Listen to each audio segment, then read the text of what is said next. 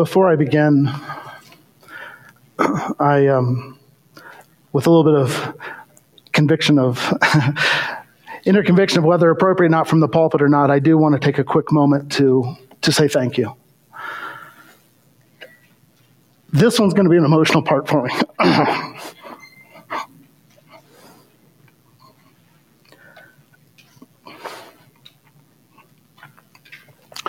RGC has been my home, a home I've loved. Marine Corps infantry is not supposed to cry, but you very well may see this full blown here in a minute. I knew this day was coming for a while. Maybe not the specific day, not the specific circumstances, but I did know. And it's bittersweet today.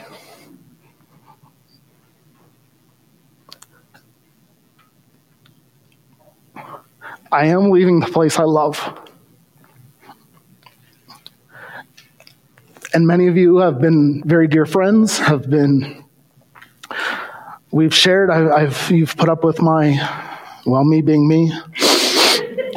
And that is no small thing. I especially thank the elders for their guidance and wisdom through this process.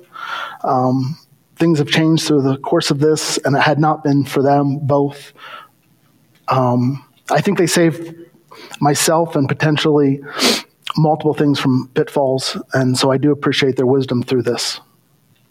I do want to thank you. I do want to extend my warmest thanks for my time, and I do so greatly look forward to returning, Lord willing, September of 24 for a visit. With that said, we're going to look into Matthew 28:20. In fact, we're only going to go to the very second half of the verse. But for context, let's not read just part the verses. Let's go back to Matthew 16. But the 11 disciples proceeded to Galilee, to the mountain which Jesus had designated.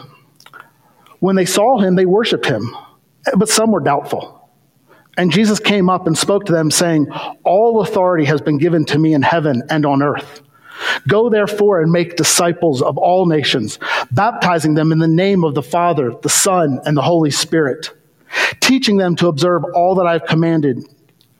And lo, I am with you always, even to the end of the age." Let's pray.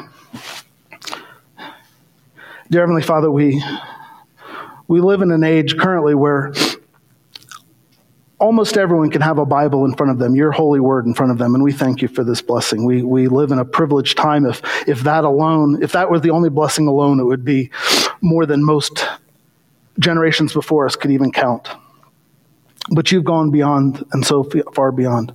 Father, as we look at your word today, I pray that you give me clear words, that it may be an encouragement to my brothers and sisters.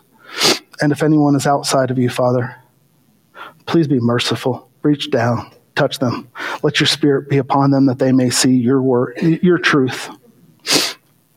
We thank you this and all things in Christ's precious name. Amen.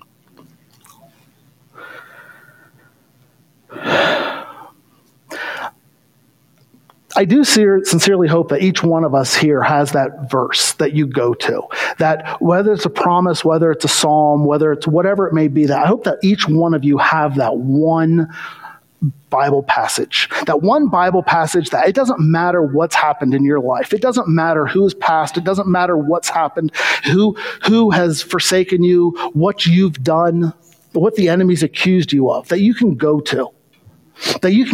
And every single time it cheers you up, it lifts your spirit.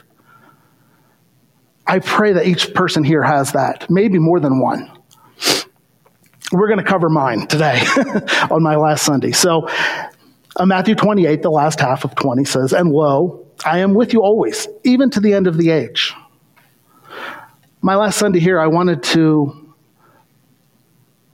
give an encouragement to hopefully that this may be something that you use, and maybe whether it's look at this verse different or even your own. Maybe tear apart your favorite verse down to its smallest detail. So let's go through this. And by doing this, we're going to break this passage up into three ways. First, we're going to look at the scope of the passage. Then we're going to look at what Christ, in fact, is promising. What is the promise he's made us in this? And finally, we're going to look at how is this going to apply to our daily life? Why do I care? What is the significance? Why do I care if Christ is with me? If that is your last question, I would say that hopefully that is not the first thing on your mind. So our first step of looking at his promise is to look at the timeline and deadlines. Does Christ put deadlines on his promises? Does Christ put stipulations when he says something to us? Or does Christ say, here is my promise, take it? We're going to start by looking at the last part of the second part of the verse first. Even to the end of the age. Is this a phrase as a one-off? Is this something that was ever said before? Is this something that is just thrown out there? Did it have any special meaning? Is it an end of a calendar date? Does it apply only to the disciples? Or does it apply to you?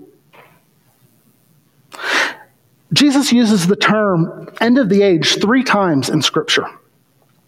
In Matthew 13:39, 13:40, and 13:49. These 3 verses the first 2 are in one parable. The 49 is in a parable immediately following.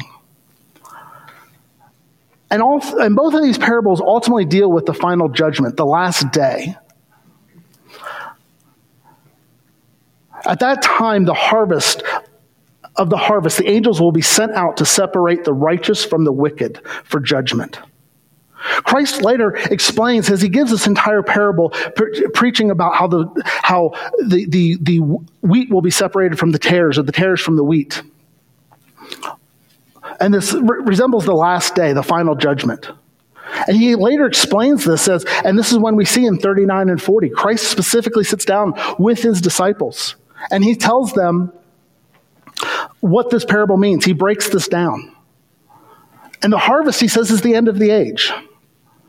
So we can clearly see if in 39 and 40 that Christ is saying when he returns to claim his church, this will be his triumphant return. The entire world will face judgment. And this will bookmark the end of the age. This isn't a random day of the week. This isn't when the last disciple or apostle dies. This is until Christ's return, his second coming. It is important to note that there is one second coming of Christ. That Christ is not coming back multiple times. Christ is coming one time to collect his people. And that's what this promise is telling you. When that day comes, he will hold this promise until that day. Matthew 24:3, the disciples are alone with Jesus. And what do they say to him? They say, tell us when these things will happen, and what will be the sign of your coming and the end of the age. The disciples have heard this message before. This isn't a one-off. This wasn't, they heard Christ said this one time and they memorized it. Let's face it, and I don't think any of us would be any better, but the apostles missed a lot of Christ's teaching while Christ was teaching. It wasn't until the Holy Spirit opened their eyes after his ascension to the Father that they got 90% of what Christ was telling them.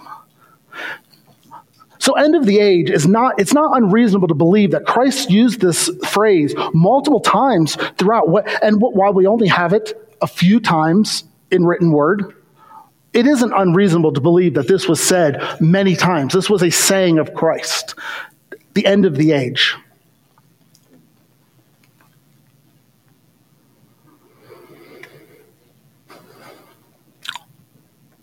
Jesus is speaking to them about the future, and the disciples are curious to know about what's to come. They're asking what happens when they have some basic understanding that Christ is going to depart from them. They're not happy about this, but they do understand by this point he is leaving, he is returning.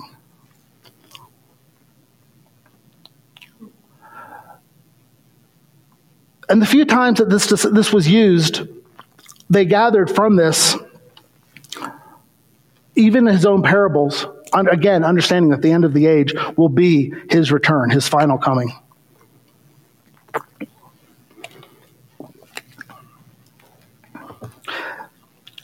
So is this exclusive to them? Is this message exclusive just to the disciples? Well, how can it be exclusive to the disciples? If he's promising until the end of the age, did Christ not know when his disciples were going to pass away? Did he not know the day, their last day on this earth? Of course he did. Of course Christ knew. When he promised the end of the age, this wasn't just to the 12 listening to him and their followers. This was to you, Christian. This promise is to you. For you are living until the end of the age.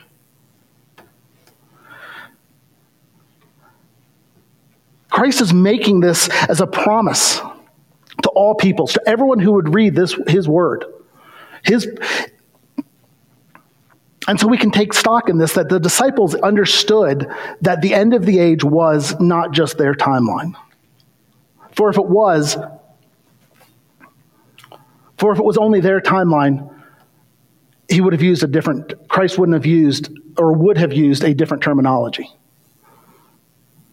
The previous 3 times, it clearly refers to the second coming of Christ, marking the final judgment, where the righteous will be separated from the wicked, and we will forever live with our Lord and Redeemer. There's not a mark of one man's life or the fallen world. And since this promise is made by Christ, even to the disciples, again, we all can rest and assured of this, that this is for you. On occasion, you will see that, and this is further proof of, you will see on occasion those who will say, I only read the letters of Paul, or I only read the Gospels. The Old Testament isn't for me. As Mike pointed out a minute ago, reading Hebrews, the Old Testament is infinitely valuable. Christ quoted the Old Testament over and over and over. Paul quotes the Old Testament over and over. The New and Old Testament separation is only the birth of Christ. It is not one that has become invalid. Not that now somehow the Old Testament is somehow less of a book of the Bible that you get to skip over. You can't understand Christ without the Old Testament. Isaiah is proof of that.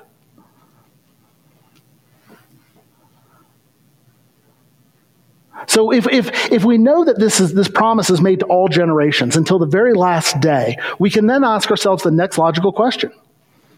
Okay? So who is this? What does this promise mean?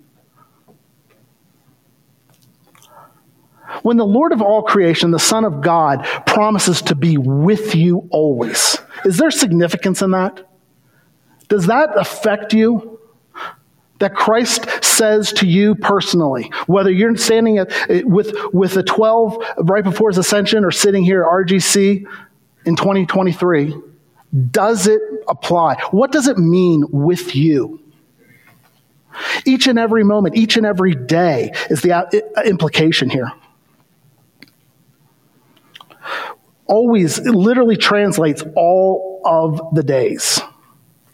And in that terminology, in Greek, in this time of writing, there is that implication that we see that this isn't just a today, a couple days later, Christ is with you. Always is not a sporadic thing.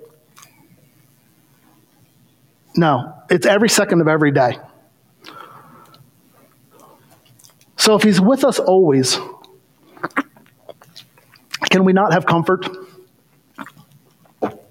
Not just when we feel like it, not when we just feel like Christ. I'm feeling super spiritual today. I'm feeling super Christian today. Today is my day that I get to, I think I'm walking six inches from Christ. It has nothing to do with that. It's not based on you. It's based on him. It's based on his promise. And his promise is that he will be with you always. The Greek word with in Greek is meta. It's used 325 times in the New Testament. Meta is a very real sense of the word with. It also can translate into the midst of or among. This isn't hypothetical. This isn't a distant off thing. This with is with you. It is, we see this multiple times, in 325 times. We're going to cover 4 of them. Matthew 1:23, and they shall come, and they shall call his name Emmanuel, which translated mean God with us. Matthew 9:11, why is your teacher eating with tax collectors and sinners? Eating with. Mark 3:7, Jesus withdrew to the sea with his disciples. Acts 7:9, the patriarchs became jealous of Joseph and sold him in Egypt, yet God was with him.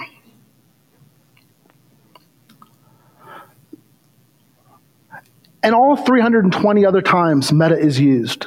There's a physical sense to this. There's a very real sense. There is a tangibility to the word. This isn't a distant off land. We see this with. We see this multiple other times, including even in aspects to marriage, into traveling with someone, to being amongst them. But the problem is, we just said that Christ said this is to the end of the age. And Christ isn't standing here. We don't have the benefit of walking Emmaus Road with Jesus. We're in 2023, where most of the world believes that this is all a farce. This is an elaborate hoax. But Jesus did withdraw with his disciples. He was physically with them on the boat. This wasn't hypothetical. The tax collectors really dined. They sat at a table, much like we're going to in a minute, and Christ was at the table with them, and they got to ask him. It's an Ask Me Anything series. What do you want to know from the Son of Man, the Son of God? Can you imagine sitting at that table, whether you have a full understanding of Christ or not, but you get to say anything you want? I mean, this is open. Would we use that time wisely? Again, so this is in the midst of. The first time we see the first 2 examples, we see this, it's in the midst of. Christ is in the midst of people. But then we come to something like, to Matthew 1:23. They shall call his name Emmanuel, which is translated God with us. And the Lord Jesus Christ lowered himself to take our form. Christ was physically here. He grew into an infinite. He ate meals. He walked roads. He became thirsty. He got tired. He slept. He made friendships. The Lord of all creation experienced sweat on his brow. He was God. Emmanuel was with us. God was in our presence. You see, in the first century, the skeptics of the first century never once doubted Christ's actual physicalness of Christ. They never doubted. You don't see the majority of, you've got the outlier, I'm sure. You have, by and large, the critiques and the criticisms of that day had nothing to do with whether Christ really was here or not. They did attack and were skeptic of his deity and his resurrection. But unlike today what we fight now is was Christ really here? Was Christ a myth? And we can look at contemporary writings of the day. And those contemporary writings, none of those people, none of his opposers ever questioned Christ's presence among his people. They never questioned if he actually was born in Bethlehem, was a Nazarene. God was with us. That is not up for debate. It is said, Scripture doesn't try to defend it, make it explain. It is a proclamation. Christ was here. So again, we're following this meta. There's a physicalness to him. But we're going to switch a little bit now with our last example. Our last example is out of Acts 7:9. The patriarchs became jealous of Joseph and sold him into Egypt, and yet God was with him. And we all remember Joseph's stories, and hopefully we've got it fresh in our minds, considering where Pastor Kyle is taking us through Exodus currently at the moment. This is how they got there. This is what led them to the Exodus. Joseph was what God used to bring his people down there, and eventually to bring his people out. On a side note, Christ says Exodus is about him. Another argument for understanding that we need to be familiar with all of God's word. But was God with him? Was God really with him? Was God in the gunny sack that he got stuck into when his brothers beat him and put him into a sack and sold him into Egypt? Was God really there? Was God really there when he was tempted by his master's wife and he refused to lie with her? Was God with him when he was in prison?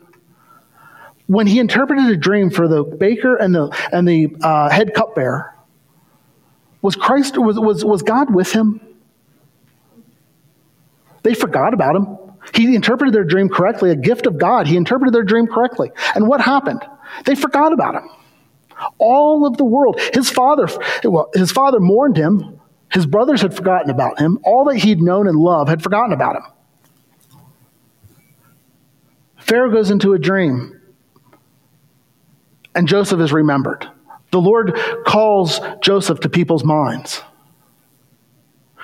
God was with him.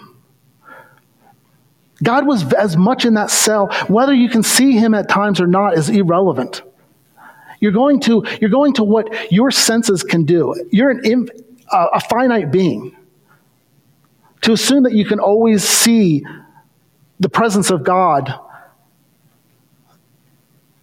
well, to be honest, is a little foolish.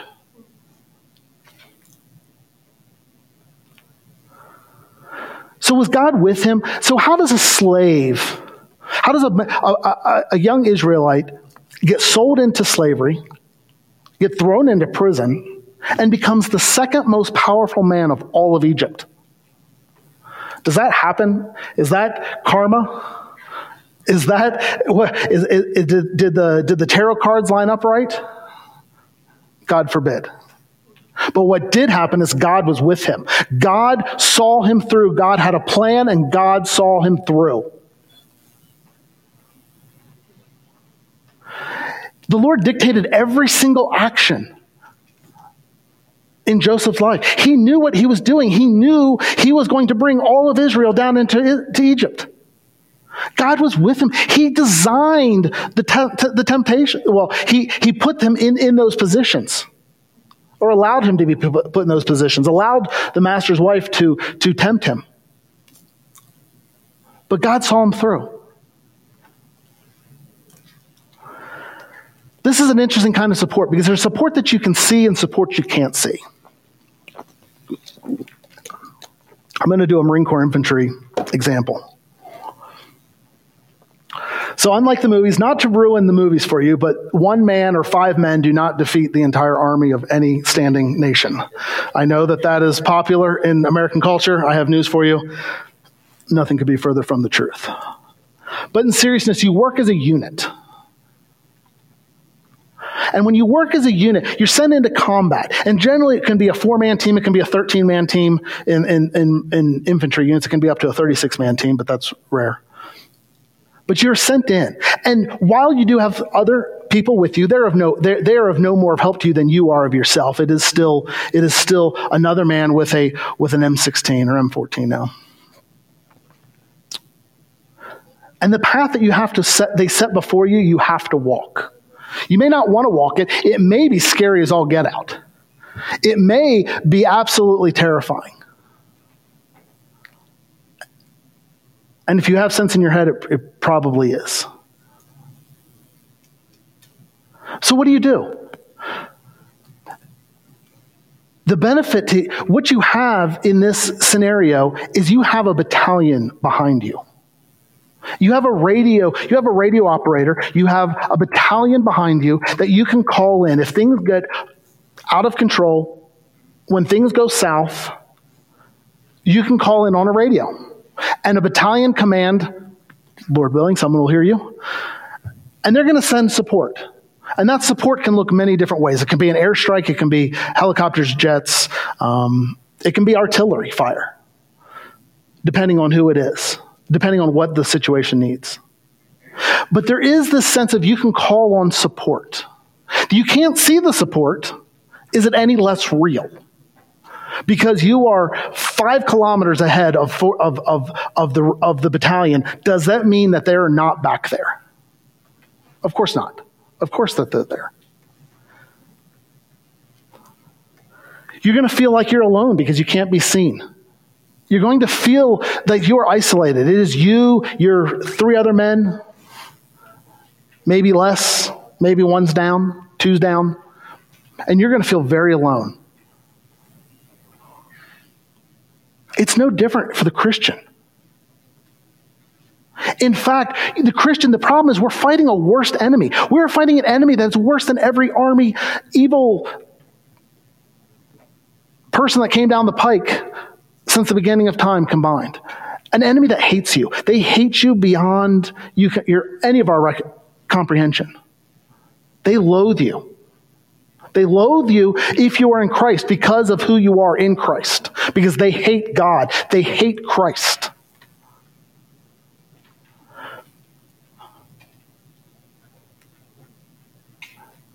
And so this is much similar. We can call on to the creator of all, the Lord God who created all things.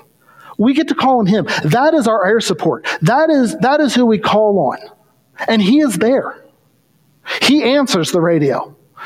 You may not like how he answers. You may not like the support he sends you. That is irrelevant. That is a completely different situation. He does hear you, and he does respond. And that final response might cost you your life. However, he is with you. You aren't there by yourself. And there's comfort in that. There's comfort knowing no matter how bad the situation is, that you are not the foe that you're facing. It's why we have Ephesians 6, the full armor of God. Much like the infantryman who puts on their armor to go into battle, the Christian must do the same. And one of those battle items is one of those things we have is prayer. We have prayer to call on to God. And again, you may not necessarily get the response you were hoping for. You may not get exactly the time you were hoping for. I was sharing earlier today my least favorite growth thing that is patience. Patience is unfortunately will be the thing that the Lord works on me until my last day with, because I fail 90% of the time. But that doesn't mean he's not there. That doesn't mean that Christ is not there.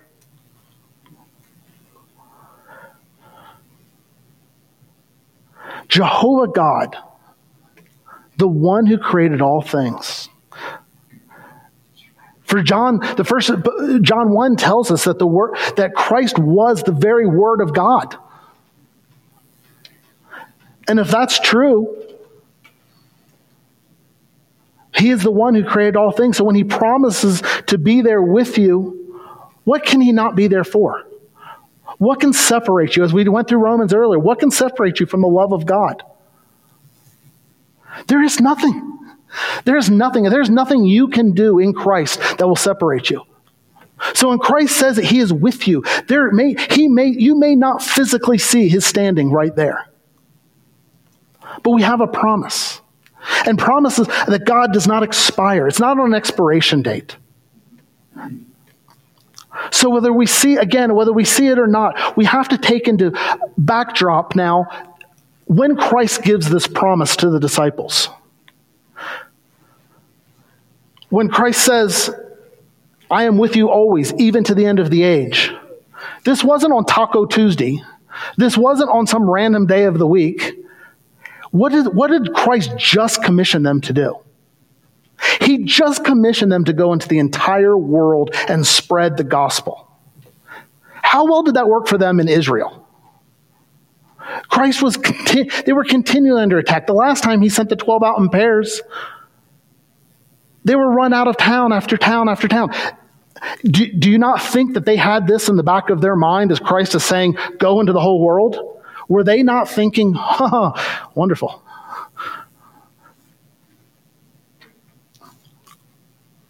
But he sent them to make disciples and disciples of all nations. He assured them that he was going to be with them. Now, these men were used to walking with Christ for 3.5 years. That every time that something came up, Christ handled. How many times did the Pharisees and the scribes come and throw accusations or put a hindrance into the ministry? Christ was always there on the spot, giving the perfect answer, the perfect solution, the perfect response. So when Christ says, I'm always going to be with you, we're going to be a little speculation. Can we not probably assume that the disciples had a really high expectation of, I'm always going to be with you? For he handled that all the time. What Pharisee or what scribe outsmarted the Lord? He handled all of them. He handled all of them beautifully. So when he promises them, I'm going to be with you, do you not think that they had a high expectation of what this was going to look like? Because we know they didn't want him to go. But he gives them the great promise in John 16:7. But I tell you the truth, it is to your advantage that I go away. For if I do not go away, the Helper will not come.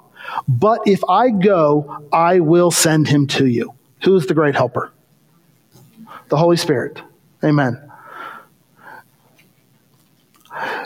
God's Spirit resides in us. If you are in Christ, in you is an indwelling of the Holy Spirit. And Christ is sitting at the right hand of God the Father, making intercession for you every single moment of every single day. In heaven, there is no leave, there is no lunch breaks, there is no nap times that we know of.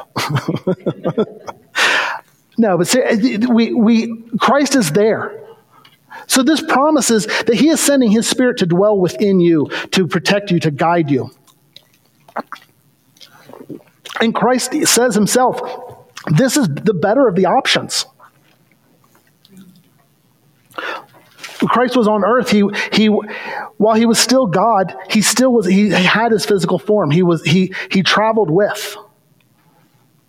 But the Spirit, God's Spirit, can be in every single one of us at the same time equally.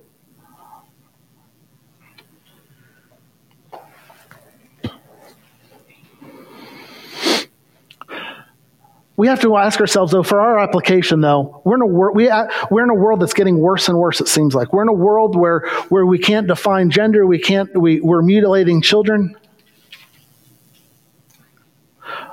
We're doing horrendous things. We find each day a new way to do something more heinous. But was it worse? Are we worse? Are we worse than what the disciples faced to the world they went into? Are we really? It's still a fallen world. We don't know for 100%, but we believe 10 of the apostles were martyred.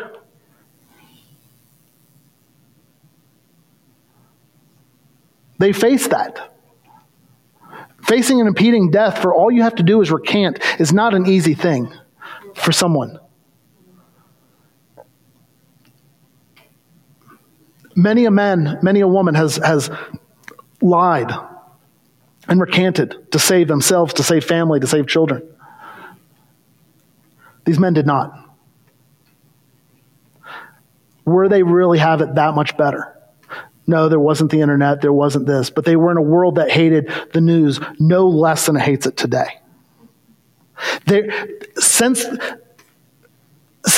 being kicked out of the Garden of Eden, man has been no less opposed to God.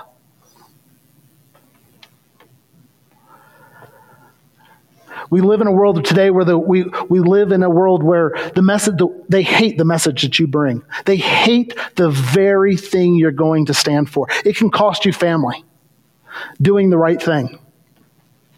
But God is with you. Joseph didn't go into Egypt alone, and you don't walk into this alone. Paul faced countless persecutions. He was stoned. He was left for dead outside the city gate after being stoned. He was thrashed 4 times that we know of. But we can be encouraged. This isn't to be, we don't want to slip into the trap of comparison of who has it worse. But rather, let us understand that many saints have gone before us. Let us understand that good men and women have gone before us, and that Christ with them, that they have endured what they have endured because Christ has been with them, because the Holy Spirit has indwelled in them.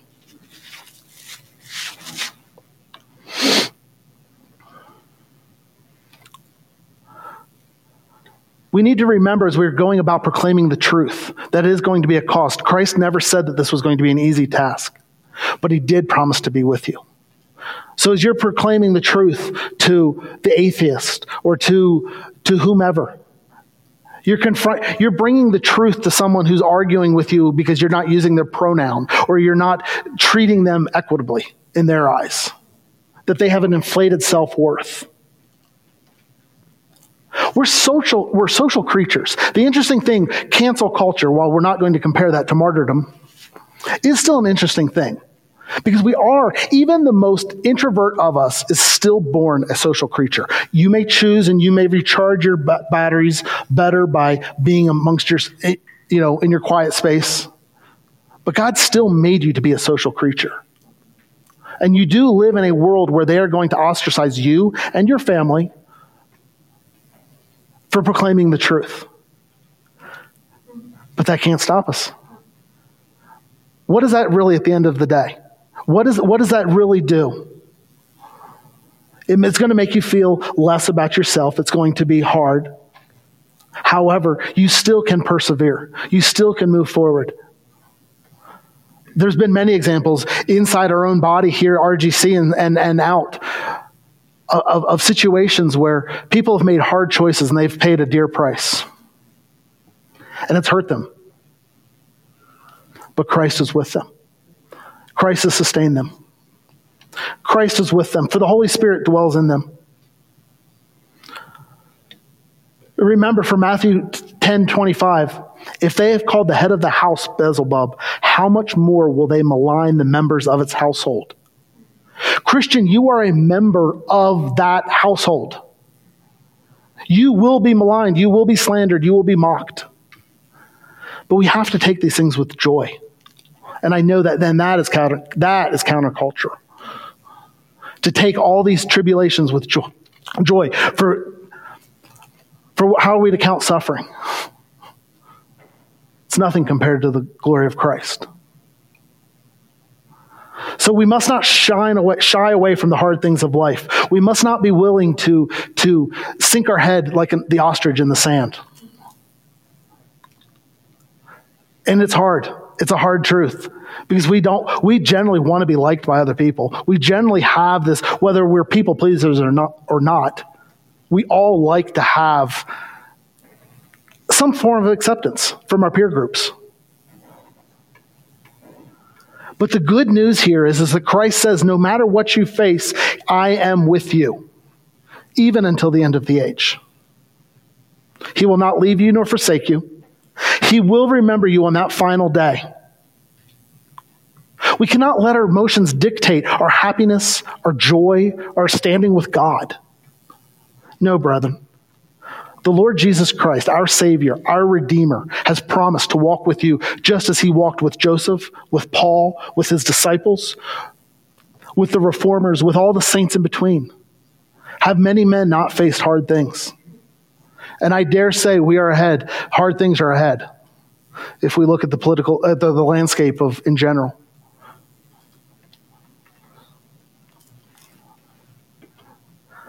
So RGC, I would say to you, be encouraged, be of good faith, be of good cheer.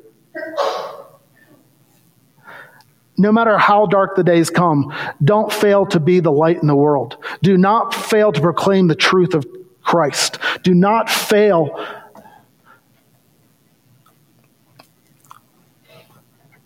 to go out, no matter the opposition, for Christ is with you.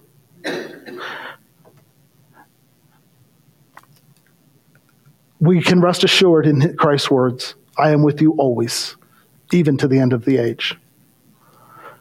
And quickly, to anyone who is not in Christ, I would beg and plead of you, there is only one way, to repent and believe in the Lord Jesus Christ. Repent is often left out of salvation. Acknowledging Christ does you absolutely zero good. The devil himself acknowledges Christ, and he will burn in hell. It is the repent. It is the turning from. It is the calling out to God, even because you can't do it under your own power, but he can give it to you. Call unto him this very day. Ask him. Beg of him. My personal walk was from hearing the gospel to salvation was 12 years. And I'm not saying I called out to God every single day during those 12. But if you don't see change in your life, don't hesitate. Don't stop calling unto God. You don't know the path. You don't know the path he's laid before you. Call unto him. Receive his love. Receive his mercy. And rest in the words. Be able to, with the rest of the brothers and sisters here, rest in the words of Christ that he will be with you always, even to the end of the age. Father, I do thank you for RGC. I do pray for as they go about being the light in the world, that you would be ahead of them, that you would continue to shine, not remove the lampstand, that they may be bold in their declaration and proclamation of you, that they may be an effect on the community around us, that the person living next to us is our neighbor, is our mission field. Father, let us never forget that. Let us stay strong. Let us proclaim the word at all cost. Let us not be chasing numbers, but let us be chasing your will, and all other things will come. Father, we thank you for the promises you've given us now and throughout all of Scripture, that you will never forsake us nor leave us. It's in Christ's name we do pray. Amen.